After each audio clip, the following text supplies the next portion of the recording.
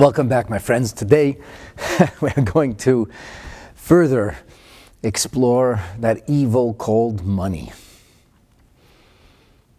This is going to be almost the conclusion of, maybe you could say, a portion of the introduction to Sha'ar HaBitachon.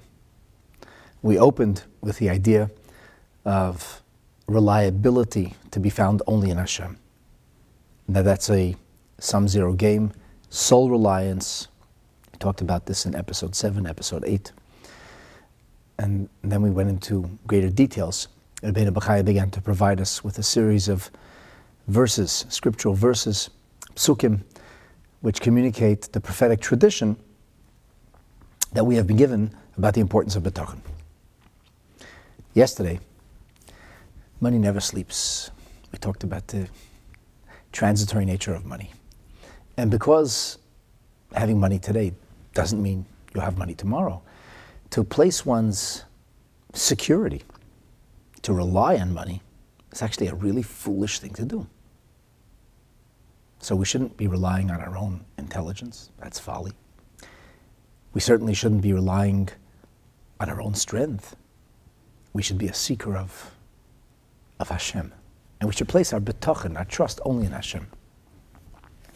Now, very interestingly, Rabbi Mendel Kaplan spends, I would say, a larger amount of time. He devotes more ink to debunking people's trust in money. Probably because, for many, it is the single greatest challenge. So many people feel that they are safe and secure and tranquil as long as there's money in the bank. And they place their trust in that. And if there isn't money, then they live with anxiety and uncertainty and fear. But all of this is misguided. And as we talked about the notion that you can wake up, go to sleep at night, a very wealthy person, and wake up in the morning entirely impoverished. Now, Rabbi Mendel Kaplan continues to press the subject. He says, even if the money doesn't take flight, even if the money stays with you, it still shouldn't be the thing you trust in. That should not be providing you with a sense of security. It shouldn't be giving you tranquility. Because having money actually means nothing. You know, in the book of Kohelet, Shlomo HaMelech, King Solomon, in his wisdom, disparages the accumulation of money and people who seek possessions for the future. This is especially true in the 5th and 6th chapters of the book. And as Shlomo HaMelech criticizes the pursuit of money, because people will mortgage their present, their very life, for what we would call an undefined purpose. They think that they're doing this just to get some money. And then they're going to be happy. Then they'll be content. Then they'll be, as I said yesterday in Yiddish, verzichert, guaranteed that life is going to be great. It's really not so. You don't need verses to know that it's not so. Philosophers have come to the same conclusion by simply analyzing the human condition. But as we emphasized yesterday, the reason we have a prophetic tradition, psukim, verses in the Torah, is so that we will make the most of life. Hashem wants you to be happy. I know so, because Hashem says in His Torah that He wants you to serve Him. He wants you to serve Him wholeheartedly, 𝐻 b'levav sholem. And the only way you can serve Hashem wholeheartedly is if you are b'simcha uvetuv levav. If you find a sense of happiness and satisfaction in serving HaKadosh Baruch Hu. If you're unhappy, if you're miserable about life, or miserable about your circumstances, the situation that Hashem has placed you in, we can be certain you will not serve Hashem properly. Now I know what you're thinking. You didn't ask to be put in those circumstances. You didn't ask for the present challenges of the situation. And truth be told, sometimes Hashem puts us, into some really awful situations. And there are times when sadness and misery are not really optional. But for the most part, rich people aren't any happier. Poor people aren't any sadder. People who have plenty and luxury and the fulfillment of their life's dreams aren't per capita any happier. Happiness is a choice. That's why it's part of Avodat Hashem, because anything that's part of Avodat Hashem is a choice that we must make. The things that are legislated or come our way from on high, that's not part of Avodat Hashem. It's not part of our service to God, because we can't choose those. We choose how to react. We choose how to respond. We choose how we face the circumstances. And it's within our purview, almost always, to serve Hashem with joy. So, with this in mind, the prophetic tradition tells us, do not make the mistake of placing your trust in money, because placing your trust in money is folly, even if you hold on to the money. Let's take it from the actual text of the Sha'ar HaBitachon. Rabbeinu Bechaya continues, O simona mimeno hana'aso bo. Even in the event that you might actually hold on to all of the money, Hashem can withhold you from enjoying the money. Kasher Omar HaChacham, as the wisest of people. HaChacham, the wise man. This is Shlomo HaMelech says. And here, Rabbeinu Bechaya refers to the book of Ecclesiastes, Kohelet, in the very beginning of the 6th chapter. The sixth chapter begins with Shlomo HaMelech talking about an evil that he has seen under the sun. And he says it's a widespread, pervasive phenomenon. As Rashi says in his commentary on the notion of that this is Rabbahi al ha'adam, Rashi says, Baharbe b'nei adam. Not everybody, but many, many people fall into this trap.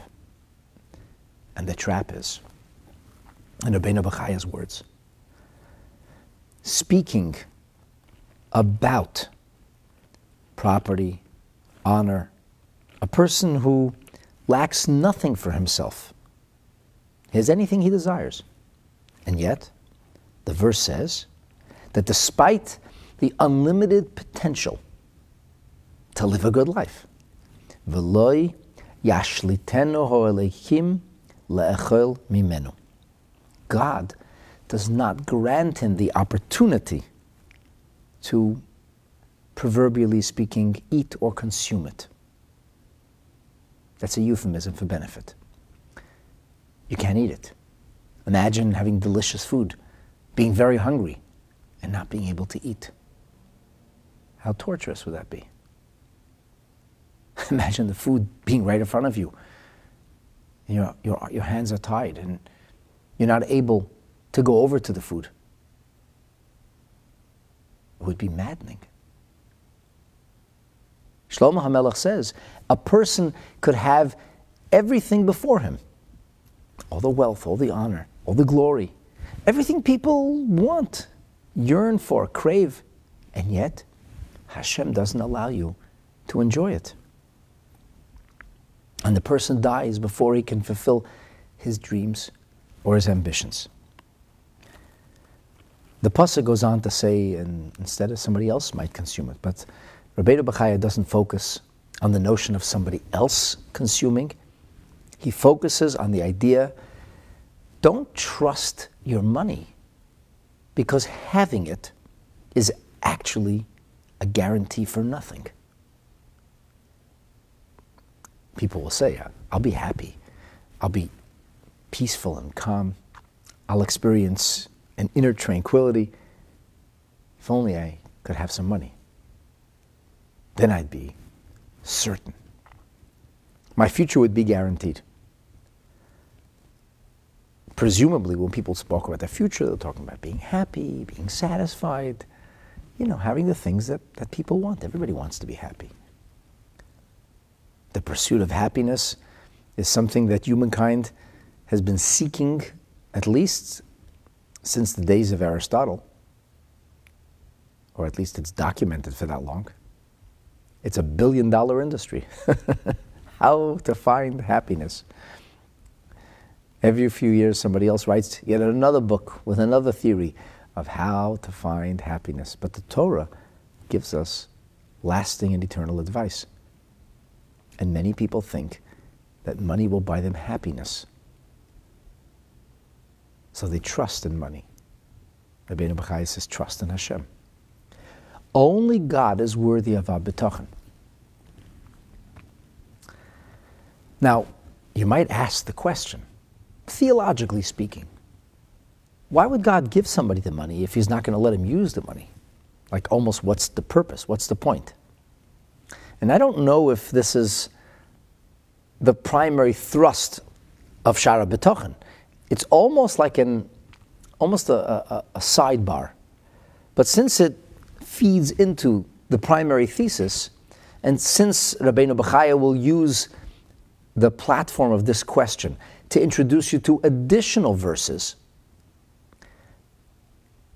he kind of raises the theological conundrum. So, assuming that God does everything for a purpose, and we believe he does, so why did he give this person money if he's not going to allow him to use the money? What's it about? So he says, 𝙒𝙄𝙑𝙃. The money will be with him as a deposit. A deposit, a deposit, a pikadon, the way it's understood in Torah syntax and literature, is not something you necessarily make in the bank, but rather it's an object or maybe a piece of real estate or money that you give to somebody else for safekeeping. There's a unpaid consignee Hashem Chinam, there's a paid consignee Hashem Sachar. The object that's entrusted into their care is called a pikadon. So Rabbeinu Bechaya says, this wealth, 𝐼𝐎𝐻𝐿, it will remain under the trust or care of this individual as a pikadon, as a deposit. 𝑠heShomer min haPegoyim, he will in turn guard it from harm, or that which could diminish it, until Hashem sends the money to the proper recipient, to the one that he intended the money for. In other words, the wicked person, the Rasha, will simply serve a purpose. Hashem intends to send the money to the righteous, and he sends it to the hands of the wicked. We believe that everything that unfolds in this world is hashgacha pratis, is by divine design. And that, as the Gemara puts it, harbe shluchim lamokim. There are many, many messengers that God might choose to send. They may not be the messengers that you expected. You may not choose to recognize that it's from Hashem.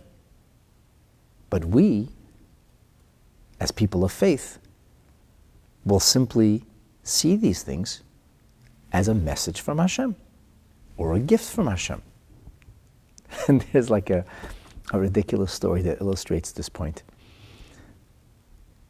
A young man married, and he was observant and pious, but he didn't seem to be able to put the pieces together. And his father-in-law was supporting him, but he was very unhappy about it. And at a certain point, in great frustration, he said to his son-in-law, "You and your religious pursuit is taking up too much time. You need to work harder at making a living, and I'm not going to be augmenting your salary anymore. I'm not helping you anymore. You need to figure this out by yourself." And the young man smiled and said, "Okay, Hashem will help." And the father-in-law chuckled and he said, "Really, Hashem will help? Ha! When I stop helping, let's see if Hashem will still help." Anyway, the story goes that things got from bad to worse. And the father-in-law or grandfather saw poverty and deprivation, and he couldn't take it. And so he went to the local grocery and he filled up a huge box filled with all kinds of goodies. And he dropped it off at the front door. And then he went far away to watch and see what would happen. The door opens, the son-in-law comes out, and he sees a box full of goodies, and there's all his hungry children who now have what to eat. And he says, "Oy, Rabbeinu Shalom, Master of the universe, thank you for providing us with sustenance." And the father-in-law screams out from down the block where he's hiding behind the mailbox, "You idiot! It's not from God, it's from me!" And the man says, "Rabbeinu Shalom, and look who you chose as your messenger." It's a ridiculous story, but it does give us a little bit of a faith perspective. We see everything as a shliach from Hashem. The person may not be kind, the person may not be well-intentioned, they may have made the wrong choices, and they will have to pay or answer for that. But as far as we are concerned, anything that comes our way is ultimately, it's a message from Hashem. That's the way God, Almighty God, wanted it to be. And we are responsible for the choices we make, not for the choices that somebody else makes. So, everything is from Hashem. Hashem decides that this righteous person will need to receive a certain amount of sustenance, so the wicked simply becomes his unwitting and possibly unwilling guard. He's providing the safekeeping until the right time comes. Another silly story, and then we'll move forward in the text. I'm sharing this, partly just to lighten the mood a little bit, because this is a heavy subject, but also because sometimes within numerous anecdotes, you can find nuggets of profound truth. This fellow is in a town that's being inundated with floodwaters, and people are everybody's abandoning town, and they say, "We need to leave." He says, No, I trust in God. I'm not going anywhere. I have absolute bitachon. Hashem will provide for me. I'm not leaving. So he remains in his house, and the block floods, and he has to go from the first floor to the second floor, and in the second floor, a neighbor comes by in a rowboat, and he says, "Climb out the window and get into the boat. We need to get out of here. The waters are going to rise." And the man says, No, I don't need your help. Hashem is going to save me. I don't need anybody's help. And the neighbor shrugs and rows his way off, and the waters keep rising. And so he ends up on the roof of the house, and this time a rescue chopper comes and throws him a rope and says, "Let's pull you out of here. The waters are going to keep rising." And he says, "No, absolutely not. I trust only in Hashem." And the story ends, the water keeps rising, and the poor man drowns. And this foolish person comes on high, and he says, "God, I trusted in you. I had bitachon. Why didn't you save me?" Hashem says, "I sent you a rowboat. I sent you a helicopter." So you have to know that when things happen, it's not an accident. That is Hashem speaking to us. And in Hashem's, if you will, sense of humor, oftentimes the most wicked of people will deliver the most delightful of gifts. There you got it. You have money. You're not afraid of losing it. You say, "Well, somebody could wake up poor in the morning," but most people don't. I'll take my chances. I'll follow statistics. Most people who have big bank accounts keep those bank accounts, and I'll be prudent, and I'll advise. I'll be careful about my investments. I'll invest well, and everything's going to be great. Okay, so you're going to have the money, and it doesn't do anything for you. The commentaries on Rabbeinu Bechaya shed some light over here. The Tov HaLavanon says, "Shomer oto min hapgoyim." He says, Who? This wicked person, shomer hamamoin, he is watching the money, 𝐖𝐎𝐑𝐋𝐃, that no loss should be inflicted. So the harm we speak of is a loss, and then Hashem will send the money through that person, possibly, to whomever he desires it go. So this is the opening volley in Rabbeinu Bachya's. That's his first point. He makes a statement. Oz timona mimenu hana atobvo. He says the pleasure, the enjoyment will be withheld. And he says, Ka'asher amar hacham, as the wise says. The wise man said, and he introduces Ecclesiastes 6:2. Then he raises another question, and he says, so theologically, why? Why bother giving it to him if he's not going to allow him to benefit from or enjoy it? So he says, that's because he's a shomer. Hashem has chosen him to make a fool of him, to mock him, giving him the money. He works day and night to safeguard the money, but he never enjoys it. And in the end, ad sheyoshuv lemishu hu ro'eloi, until this gift goes to whomever God intended it for. And here too, he brings a verse. He says, K'moi sha'omar, as he said. What is this referring to? This is in the same chapter of Ecclesiastes. He takes us from verse 2, he now takes us to verse 26. And Pasuk Chavav, in verse 26 of the second chapter, Shlomo HaMelech states the following.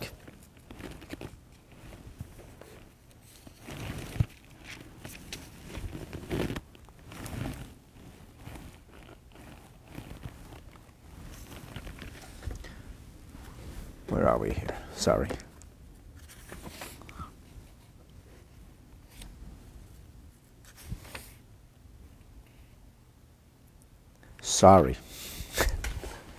The second chapter of Ecclesiastes, Perek Beis Chavav. Over there, it is written, and let me quote to you first in Rabbeinu Bachya, and we'll take a look inside the Tanakh. He says, V'lachoite Natan inyan le'asof. To the sinner, he gave the matter of gathering and of amassing, v'lichnos. Why? Lateit latov lifnei elikim, so that he would be the one to give it to who is good before God. In other words, that you have a person whom Hashem gave wisdom and knowledge and joy. In this way he feels satisfaction and he's working away. But in the end, this sinner is going to gather it all together. He's going to amass everything, but it will be given ultimately to the person that Hashem wants it to go to. So the property that the sinner has collected will not remain in his real estate portfolio. Instead, it'll be given to the one who finds favor in the eyes of Hashem. So let's go back to Koheles Beis here.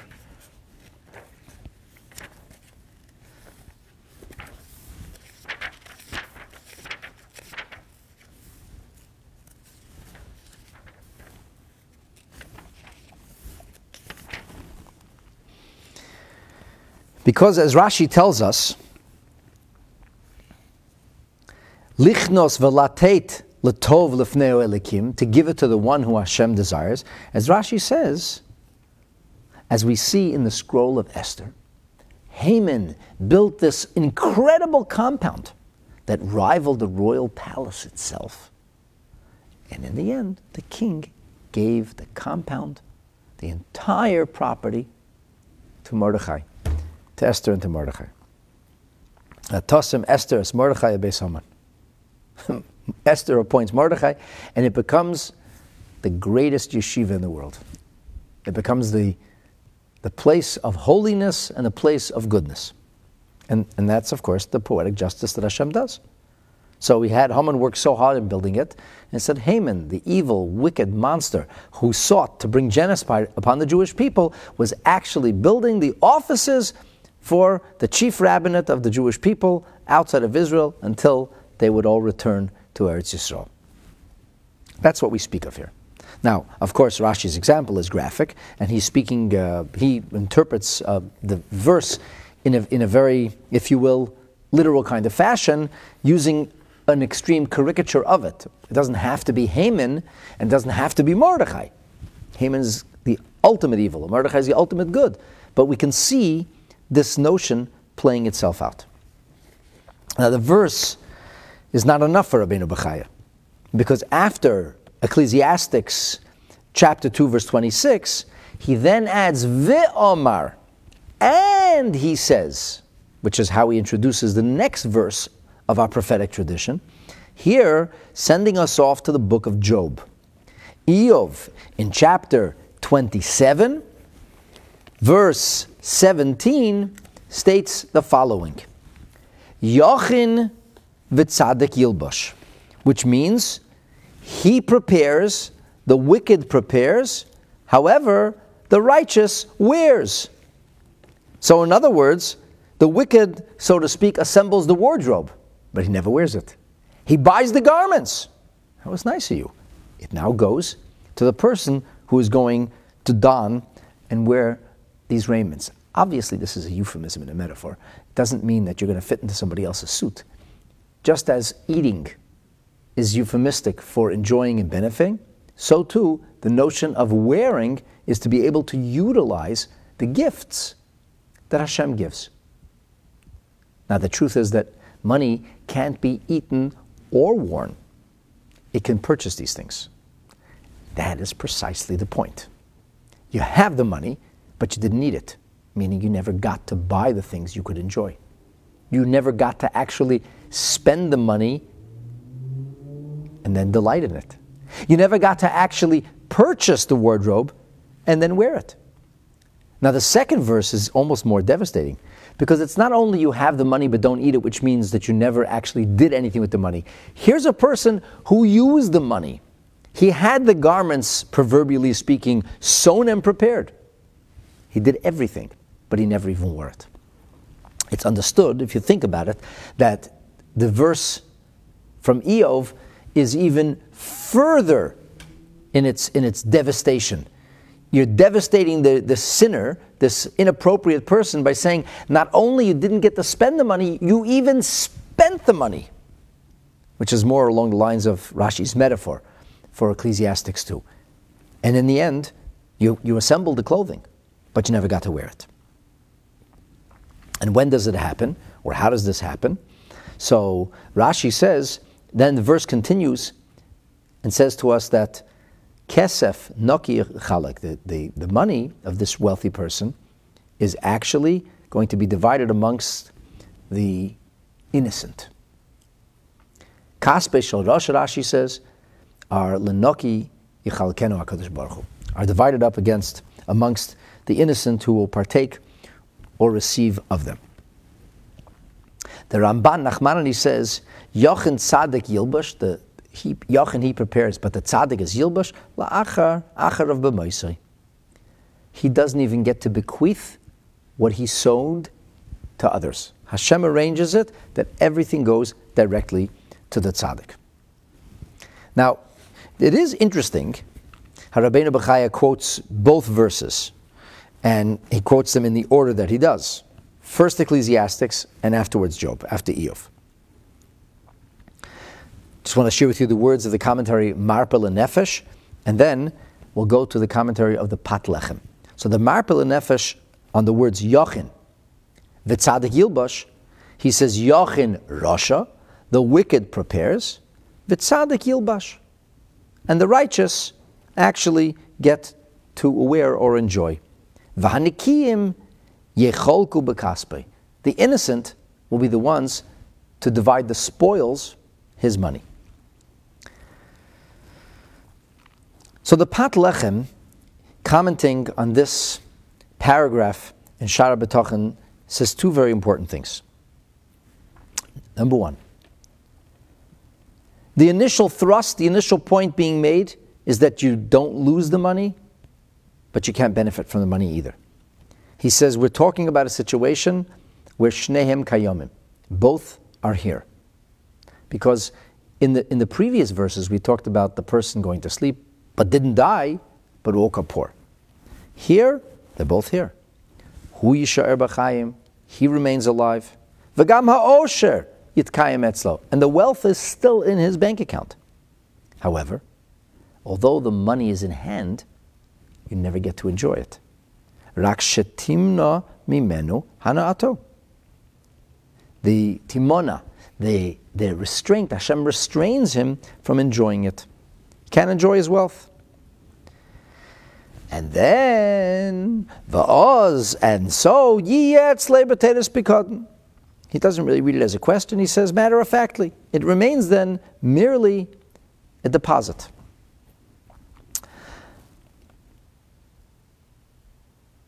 Let's move on to this notion of lachote natan inyan le'esof. To the wicked he gave the job of amassing or creating the fortune, and then so that Hashem could direct it where he wants it. The Pat Lechem says the following: Hare, we can understand from this verse, Shahachota yogeya harbe. Hashem doesn't make it easy. This sinner has worked really hard, expended enormous amounts of effort and toil. And yet, v'hatzadik ne'ena mimenu. He never has a good day. He never benefits from any of it. The righteous benefit instead. The Pat Lechem says there's a problem with this verse. This verse doesn't fully develop the idea because it doesn't say shehu ba'atzmo eini ne'ena mimenu klal. The verse doesn't say he doesn't get to benefit at all. It says the sinner amasses and the righteous benefits. Maybe the sinner benefits too. Maybe he shares. So therefore, he brings the other verse. Yochin v'tzadek yilbosh. He amasses or prepares, assembling everything, but he never wears it. And as if to say, rak mechen l'tzadek. We could have a situation where somebody not only ends up doing what he did primarily, mostly, or also for others, but entirely for others, where he never actually enjoys or benefits the fruits of his toil and labor. Einenu ne'ena mimenu klal, has no enjoyment whatsoever. So the notion of trusting in money from a biblical perspective, from the prophetic tradition, is folly. Because so many people have money and don't enjoy it. With everything, as they say, darf man haben a bissel mazel. You have to have a little good fortune also.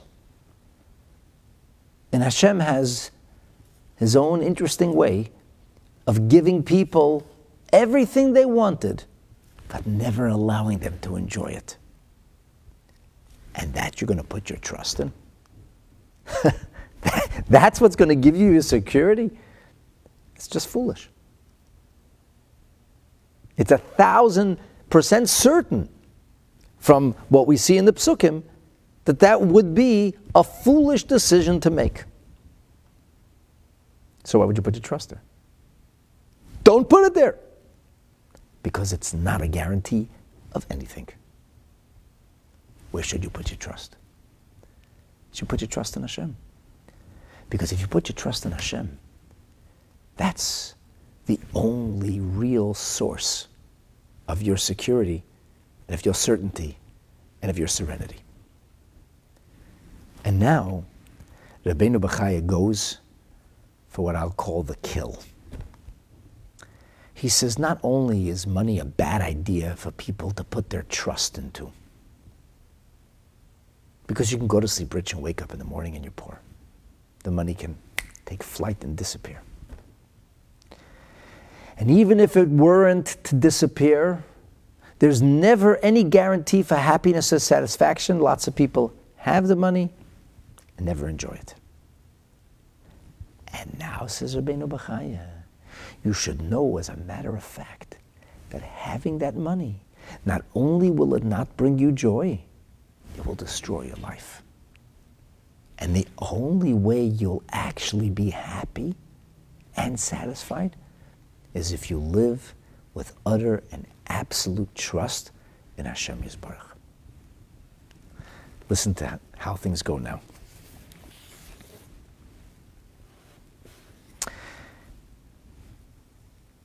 So up until now, we talk about the wicked preparing for the righteous. He's never going to get to benefit from it. He might lose it, retain it or not enjoy it. Now says Rabbi Mendel Kaplan, ve'efsher sheyi hamomen sibas ra'osoi va'ovdan nafshai. It is possible that the money will be the cause not of your happiness, not of your inner peace and tranquility, but in fact, sibas ra'osoi. It'll be the source of your own evil or misfortune. It'll be a bad thing for you. It'll serve ovdan nafshay. It'll serve to be the force that destroys your very life or your very soul. Them is fighting words. You better prove this, Rabbi. He says, oh, I can prove it to you. God told us that this in fact could be the case. The pasuk, Sha'ar HaBitachon, and it's interesting that here he emphasizes HaKosov, although he's quoting 𝐾𝐻 before also. This time he emphasizes that it's a pasuk, that it's a verse, and I don't know why. Again, it's Ibn Tibbon's translation from its Hebrew, from its Arabic original, so I don't know if we can actually read into that. Or maybe we look at Proverbs differently than Ecclesiastics. Sorry, I apologize. We're actually staying right in Ecclesiastes. I don't know why. I don't know why this is the case. But at any rate, he says, Yesh Ra'ah Chayla. Shlomo HaMelech says there is a sickening evil that Ra'iti Tachas HaShemesh, that I saw under the sun. And this sickening evil is one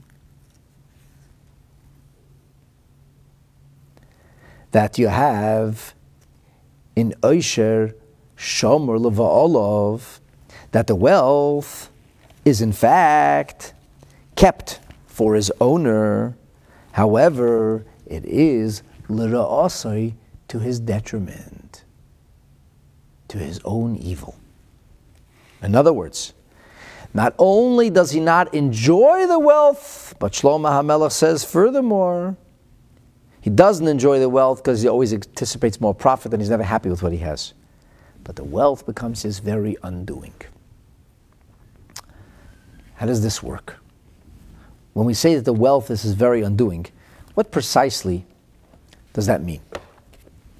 So, let me first take you to the classical commentaries to understand why this Oisher is Shomer L'Ba'olav L'Ra'asai.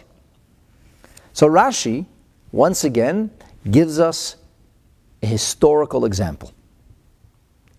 There was a Jewish man who was extremely wealthy. He was a slave in Egypt. How did he get so wealthy, huh? How do slaves get wealthy? He said, well, they left Mitzrayim. Everybody had loads, donkeys loaded with all kinds of gold and silver. Everybody had that. How did this man get wealthier than everybody else? So the Medrash tells us that Yosef HaTzadik buried 3 treasures. I don't know if this meant in a pyramid, but Joseph buried 3 treasures. And the first one was discovered by Korach. The second one by a Roman king or Caesar, Marcus Aurelius Antoninus, who is said to have discovered the second one. And the third, squirreled away for the future, for Mashiach. What exactly that means and why we need treasures for the future is a wonderful question, and I actually delivered a lengthy lecture on this some years ago on the actual Parsha. that talks about Yosef burying these three treasures in Parshat Vayigash. But let's stay focused now. So Korach, he won the lottery. Everybody was wealthy. He was fabulously wealthy. He was probably the wealthiest Jew of his time. Prominent guy. First cousin of Moshe Rabbeinu. A Levite. And he was a scholar too. A big scholar. Highly respected. A billionaire, a scholar, fancy lineage. Korach should have had a wonderful life. But he didn't. In fact, Korach's wealth blinded him. And as Rashi says, 𝐖𝐎𝑑𝐄𝐾 𝙃𝙃. Through his wealth, he became arrogant, full of himself. And his end? It's not good. v'yared l'sha'ol. He was swallowed up by the ground. He went into an abyss from which he never emerged. This story is richly documented in the Chumash itself, Parshas Korach. And Korach had a desire for kahuna, for priesthood, and incidentally, that's not even a bad thing. There's even positive elements to Korach's craving and desires. Moshe Rabbeinu identifies, he self-identifies with Korach. He says, I understand you. I also want to achieve the intimacy that incense provides for a neshama, for a soul with Hashem. I also want that, but it's not for us. But Korach was blinded by his wealth. So if you would ask somebody, who was the luckiest man around? The luckiest man. What would the answer be? Well, Korach. He got so lucky, he won the lottery. He found the treasure. He was a billionaire. And it proved to be his misfortune, his very undoing. That you're going to put your trust in? You're going to put your trust in and say, if only I'll have money, then I'll be calm, relaxed. Then I know my future is guaranteed. Fool! How could you think something like that? The scripture clearly says that the money you have is shamor leva'olav. It's kept for you. You didn't lose it. Lira'asa. It becomes the source of your suffering, of your misfortune, of your undoing. It is to your detriment. So the notion of, if I had money, I'd be calm, I could trust everything will be okay, is entirely wrong-headed. The money could easily become the thing that ruins rather than builds your life. The Seforno offers us a more literal interpretation, as if to say, Rashi uses a frame, a historical frame. Korach's wealth brought him disaster and ruin. Okay, you and I are probably not going to be as carried away as Korach. We're not finding the treasures of antiquity, and we're not becoming billionaires. We just want to have a few $1 million. We just want to have a little success in business. We just want to have another few thousand square feet of home, and another few cylinders of horsepower in our car, and some more virgin wool in our suits. You know, we just want to have a nicer life, a couple of cruises a year, maybe a private plane, and then I'm going to be happy. Then everything will be great. Then, box seats, right? Fine, that too. I've got to have box seats to the Air Canada Center and to the Rogers Center, and then everything's great. That's it. I'm done. Oh, I thought about it. Actually, I got to buy a cottage too. Oh, no problem. Okay, I got a cottage too, and I'm throwing a boat. Okay, now you're good, right? Now I made it. Now life is wonderful. Really, that wealth can actually be the thing that destroys your life. And the Seforno says like this. He says, maybe there'll be bad people who will become jealous of you because of your money, and they will frame you, defame you, character assassinate you, and they'll take your money. And in the meantime, you're busy defending your honor, and you're busy fending off attacks, and you don't even get to enjoy the money because you're so worried about losing it. Or, lepa'amim, letzadik es atzmam, 𝐼𝐎𝐑𝐋𝐃 begufay. In order to kind of promote their own case, they might even cause you bodily harm. So here, a lucky, lucky person. They won the lottery. They used to have a quiet, uneventful life. Nobody was jealous of them. Nobody bothered them. Now all of a sudden, they're the envy of many unscrupulous individuals. And they could even cause you harm. Who says wealth is so great? Who says having all the money in the world is so fantastic? Most people are sure say, okay, that's fine. Bring on the money, I'll deal with it. The emet, the truth, the Torah truth is that money is not a bad thing. And money can be a wonderful thing. As the 𝐼𝐻𝐷𝐃 once remarked, they say in Yiddish, Geld is Blatte. Freely translated, money is manure. And the 𝐼𝐻𝐷𝐃 said, if you leave a large pile of it in one place, it stinkt to the Himmel, it stinks to the high heavens. But if you take the manure and you spread it, you distribute it very, very evenly along a wide area, it actually stimulates tremendous growth and it produces a yield. So don't let the money sit in one place. Hashem gave money, do something with it, do something positive with it. It's a gift, it's an opportunity. As one philanthropist once told me, he said the greatest gift that he's so grateful to Hashem is that not only he was able to give tzedakah, he was able to make what they call in the world of philanthropy a transformational benefaction. When you give $18, $500, $1,800, it's not a transformational benefaction. You're participating along with others, and there's a certain beauty to that. But imagine, if you will, that you could make a transformational benefaction. You could change somebody's life single-handedly. You could change the trajectory of a community. You could transform the way a large volume of people are living for the best. That's huge. It's a tremendous privilege. It's a huge zechut. So money can be a wonderful thing, a wonderful gift.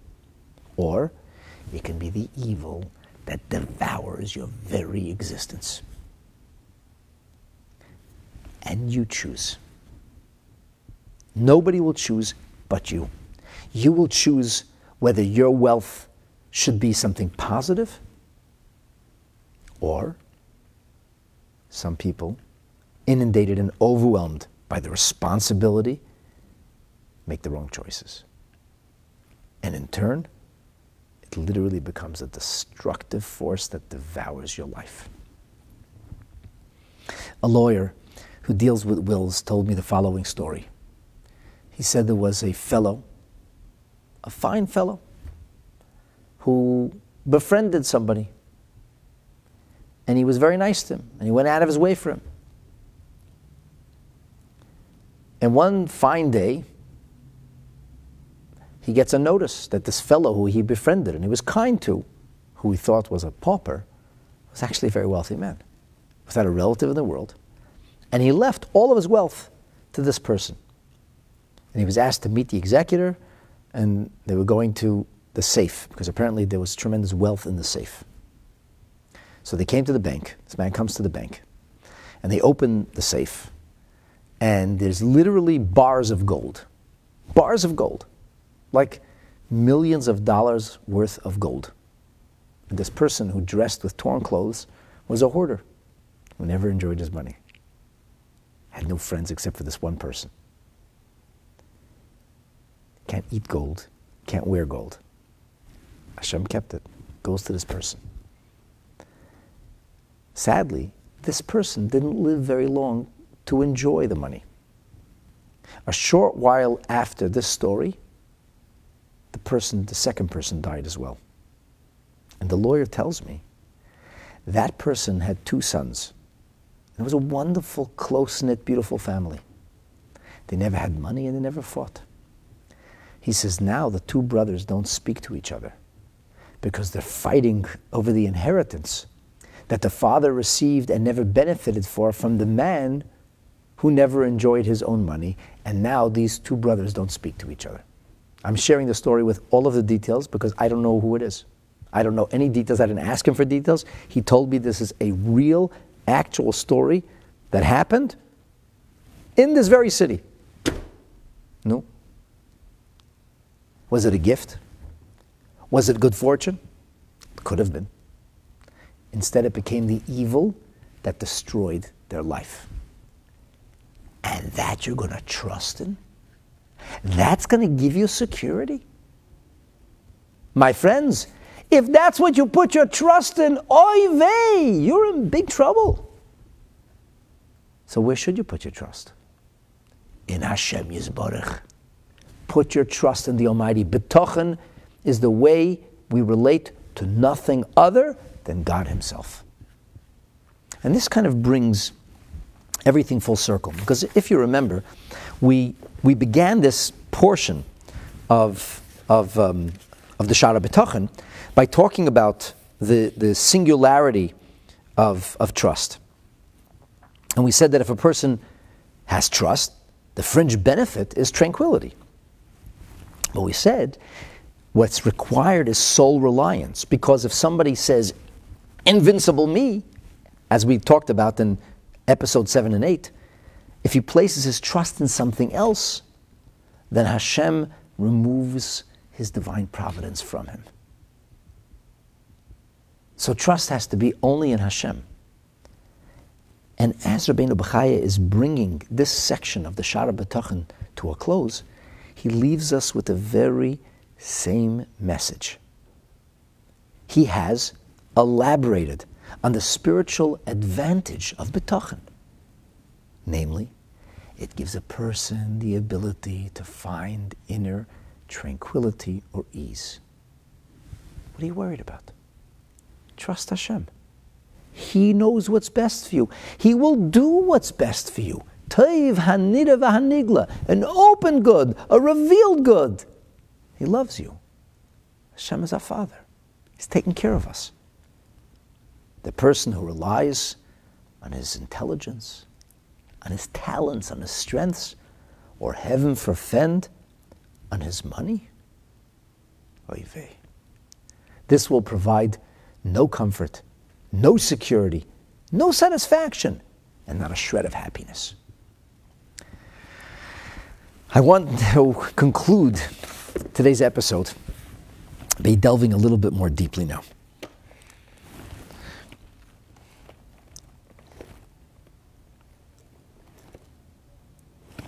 Rabbi Yaakov Emden comments on the words, Yochin, he'll prepare, and then Vitzadik Yilbash, the Tzaddik will wear what he prepares. In other words, that he never gets to enjoy that which he amassed or arranged. And then we talked about this idea that V'noki, that the innocent one will partake in the division of the money. So Rabbi Yaakov Emden says there is another verse that underscores and emphasizes the very same thing.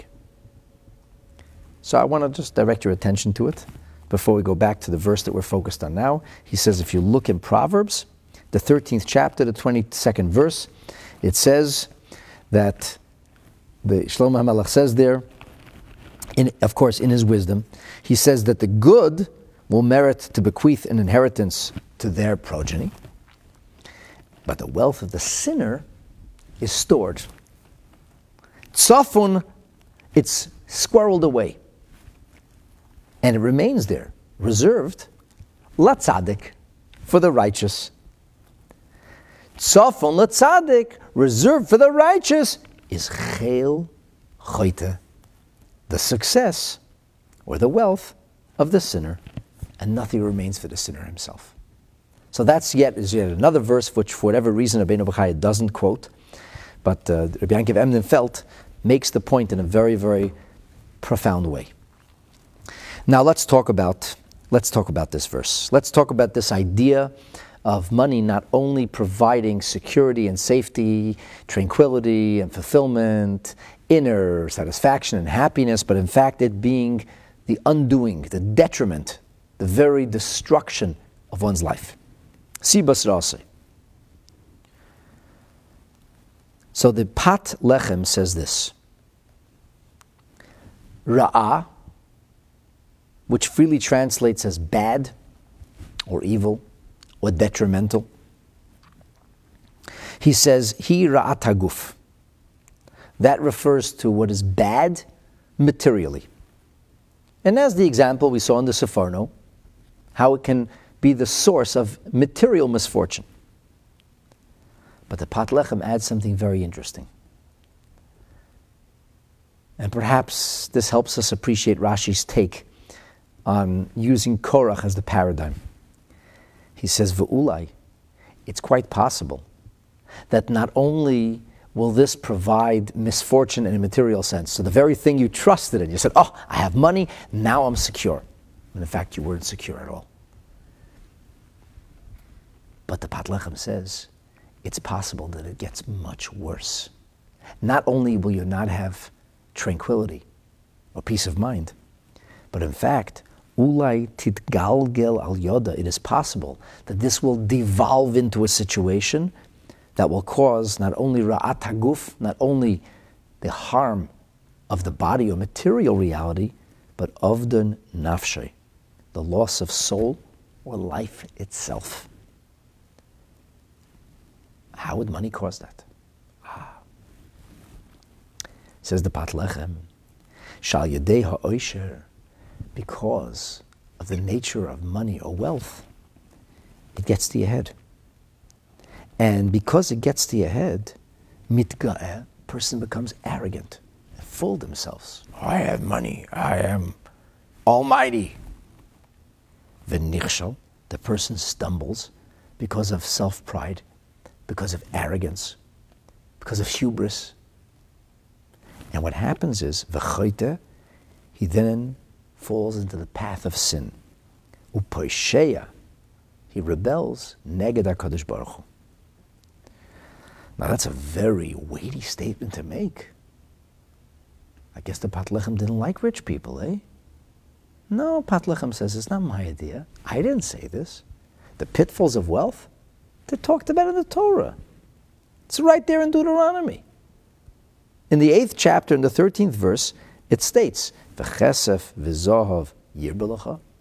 You'll have enormous amounts of gold and silver. V'rom levavecha. Your heart will become stout with pride. V'shachachta es Hashem Elokecha. And then you forget the Lord your God.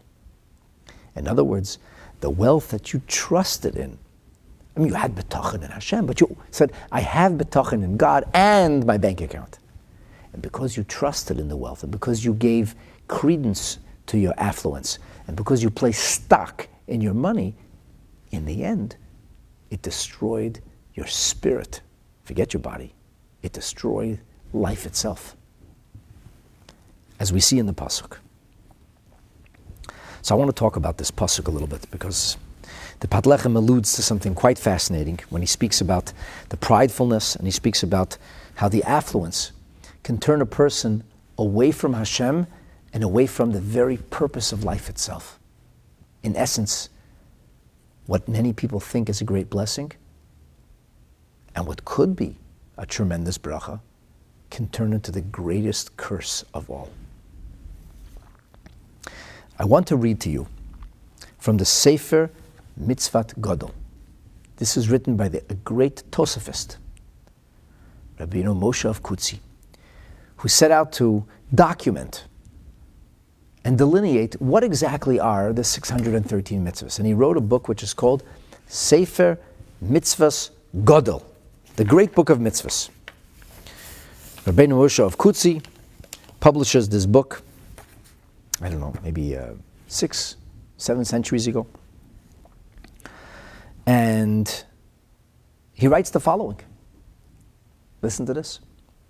Negative mitzvah number 64, he says, Hishomer lecha, be careful. He quotes now from Deuteronomy 8, verse 11. Pen tishkach es Hashem Elokecha, lest you forget your God. He says, what kind of warning is this? Hishomer lecha would indicate God is telling you don't do something. What should you not do? Which sin would this comprise? And he says, Azhara, this is a Torah warning, Shalo yidga'u b'nei Yisrael, that children of Israel should not become arrogant, prideful, and boastful. 𝐻𝐻𝐷𝐄 mashpia lahem tova, when the Almighty grants them goodness. How many people become the recipients of divine largesse and then forget about God altogether? V'yoimru, and they will say, sheberevach shalahem, I am smart, I am talented, I made the money. Ba'otzim yadam, it's my money, I made the money. This is because of my toil. Hervichu 𝐾𝐀. They will not show appreciation for the origin of that blessing. And where does it come from? Because of their arrogance, because of their pridefulness, because they're too full of themselves. So the Smag says, don't become a Baal Gaiva. Don't become full of yourself. It's a bad place to be. Pen tishkach. That's the meaning of, watch out, lest you forget. And he says this is found in the very next verse. In verse 12 it says, Pen teichal, speaking of the Jewish people, coming into the land of Israel, and benefiting in so many ways from Hashem's gifts, from His largest. Pen teichal, you eat v'savata, and you're sated. And then you have batim tovim, beautiful homes, tibani you'll build. V'yashavta, you'll settle into these beautiful homes you built. Uv'karcha v'tzeincha yirbiyon, you'll have flocks that increase and are abundant. V'kesef v'zav yirbelecha, and you'll have enormous amounts of affluence and wealth, gold and silver. And then how does the pasuk finish? And it finishes, v'rom levavecha, you become filled with pride, self-pride. V'shachachta es Hashem 𝐼𝐻𝐿𝐾𝐃, and then you forget Hashem, your God. V'almarta, the verse continues on later, bilvavecha, you say in your heart, koichi v'oitzim yodi, I, by my might, my power, I did this. Asali es 𝐖𝐻𝐿 This is big trouble. Moshe Rabbeinu pleads with the Jewish people, v'zacharta es Hashem 𝐼𝐻𝐿𝐾, remember the Lord your God, ki hu haneisen lecha koyach lasos choyel. It is the Almighty who gives you that wherewithal and that ability. The valor is not yours. Of course you have to work hard. That's the story of life. Of course you have to make the intelligent investments. That's the laws of nature that we are instructed to follow. Success, that's a gift. You did your part. You created a vehicle and Hashem gave you a gift through it. It's a gift from Hashem. Many will toil and come up empty-handed. Many will work very hard and smartly and not succeed. Umikan, says the Smag, azhara shaleizgaha adam b'mashechanane habeira, don't become arrogant and conceited with the gifts that Hashem gave you. B'mamoin, first and foremost, he says, with money. Then he speaks about beauty and wisdom and all kinds of other things too. But he says still you have to be shval berach, you have to be very humble before Hashem. Lahaydis, labeirei, shechanane, to be grateful to Hashem, thank Him for what you have. Very interestingly, the Sefer Mitzvahs Gadol concludes entry number 64 by sharing a fascinating vignette of how he wrote or developed this treatise. He says, Chishigati lahashlim, I was concluding the negative mitzvahs, and suddenly I had ekra'ena b'chaloim, I had his dream, b'maras halayla, a nocturnal vision. The Baal Shem Tov once spoke about this. He said, Hashem revealed Himself to Rabbeinu Moshe. And he heard, and as the Baal Shem Tov recounts the story, he heard from Hashem, Hine shochachta es ha'ikar. You forgot the main thing. You were all the mitzvahs. You forgot the main mitzvah. Hishamer lecha, pen tishkach, watch yourself, never forget. The Sefer Mitzvahs Gadol writes, V'hizbainanti alav b'boker. I contemplated, I meditated on this in the morning. V'hine yisoid gadol hu b'yiras Hashem. I discovered that this is indeed a large a very big and important principle in the reverence and respect that we ought to have before the Creator, before Hashem. And he goes on to quote a Gemara. There's a Gemara in Masechet Sota, where Rav Nachman Bar Yitzchak says, how do we know that a person, how do we know that a person is forewarned? Hashem says, don't be arrogant, don't be conceited. Where do we know that from? He says, from here. This very verse. And he says, this made perfect sense to me now, because it says, the Gemara says, Kid Rabbi Oven, as Rabbi Oven taught Amar Rabbi Eloi, Kol Mokem Shenemar Hishomer and Pen Va'al. Whenever the Torah uses this kind of verbiage, this kind of terminology, Eino Elo Mitzvat Lo Tasei, then it's automatically a negative commandment. The Rebbe once spoke about this, and he said, we have a rule that you cannot paskin, you can't come to a halachic conclusion based on spiritual intuition. And in halachic prose or halachic context, divrei chaloimes loy mailin v'loy meridin. Dreams cannot, so to speak, elevate nor demote. You don't build things on revelatory experiences. The Rebbe says, but that's why the Smag concludes v'his bainanti alav babayker. The dream got him to think. He didn't base his words on the dream, even if he believed it was God himself speaking to him. He contemplated this, and he quotes verses. Back to the Masechet Sota. Back to the teaching of Rabbi Nachman in the name of Rabbi Yitzchak, based on the teaching of Rabbi Oven, who relays and records the teaching of Rabbi Eloi. So he realized that it actually was something he missed, and that's what he based the halacha on. But the Rebbe says, if so, a tremendous question has to be asked. Why didn't the Rambam include this in his list of the negative mitzvahs? If it's God speaking, if this is based on revelation, and then it was from heaven, they wanted the Smag to include this, how come the Rambam missed this? How could such a thing be? So this is a bit of a long rumination here. Shabbos Parshas Eikev, Chofav, the Stalkus Hilul of the Rebbe's father, the yahrzeit in the year 1953, Tafshin Gimel. Beautiful arichas, where beyond the purview of the frame, with a story of the Baal Shem Tov and a story of the Rambam. And the Rebbe uses that as a frame to introduce this notion that toxic spiritual reality or toxic spiritual behavior can muddle the mind and desensitize the heart and disable one from properly discerning and appreciating the Torah truisms. And he says, based on this idea, he says that gaiva, that arrogance and pridefulness, actually comes as a result of forgetfulness. A person forgets God and he gets arrogant. But in fact, the verse says the other way around there. The verse was, don't be arrogant, as it says, pen tishkach, lest you forget, and then you become arrogant. And the Rebbe asks, shouldn't it be the other way around? Shouldn't the arrogance make you forget God? Not the forgetfulness make you become arrogant. So the Rebbe talks about the idea of forgetfulness. And he says you should know that the terminology mindlessness, forgotten, is actually code verbiage in the Torah for galut, for exilic dispersion, for being disconnected from Hashem.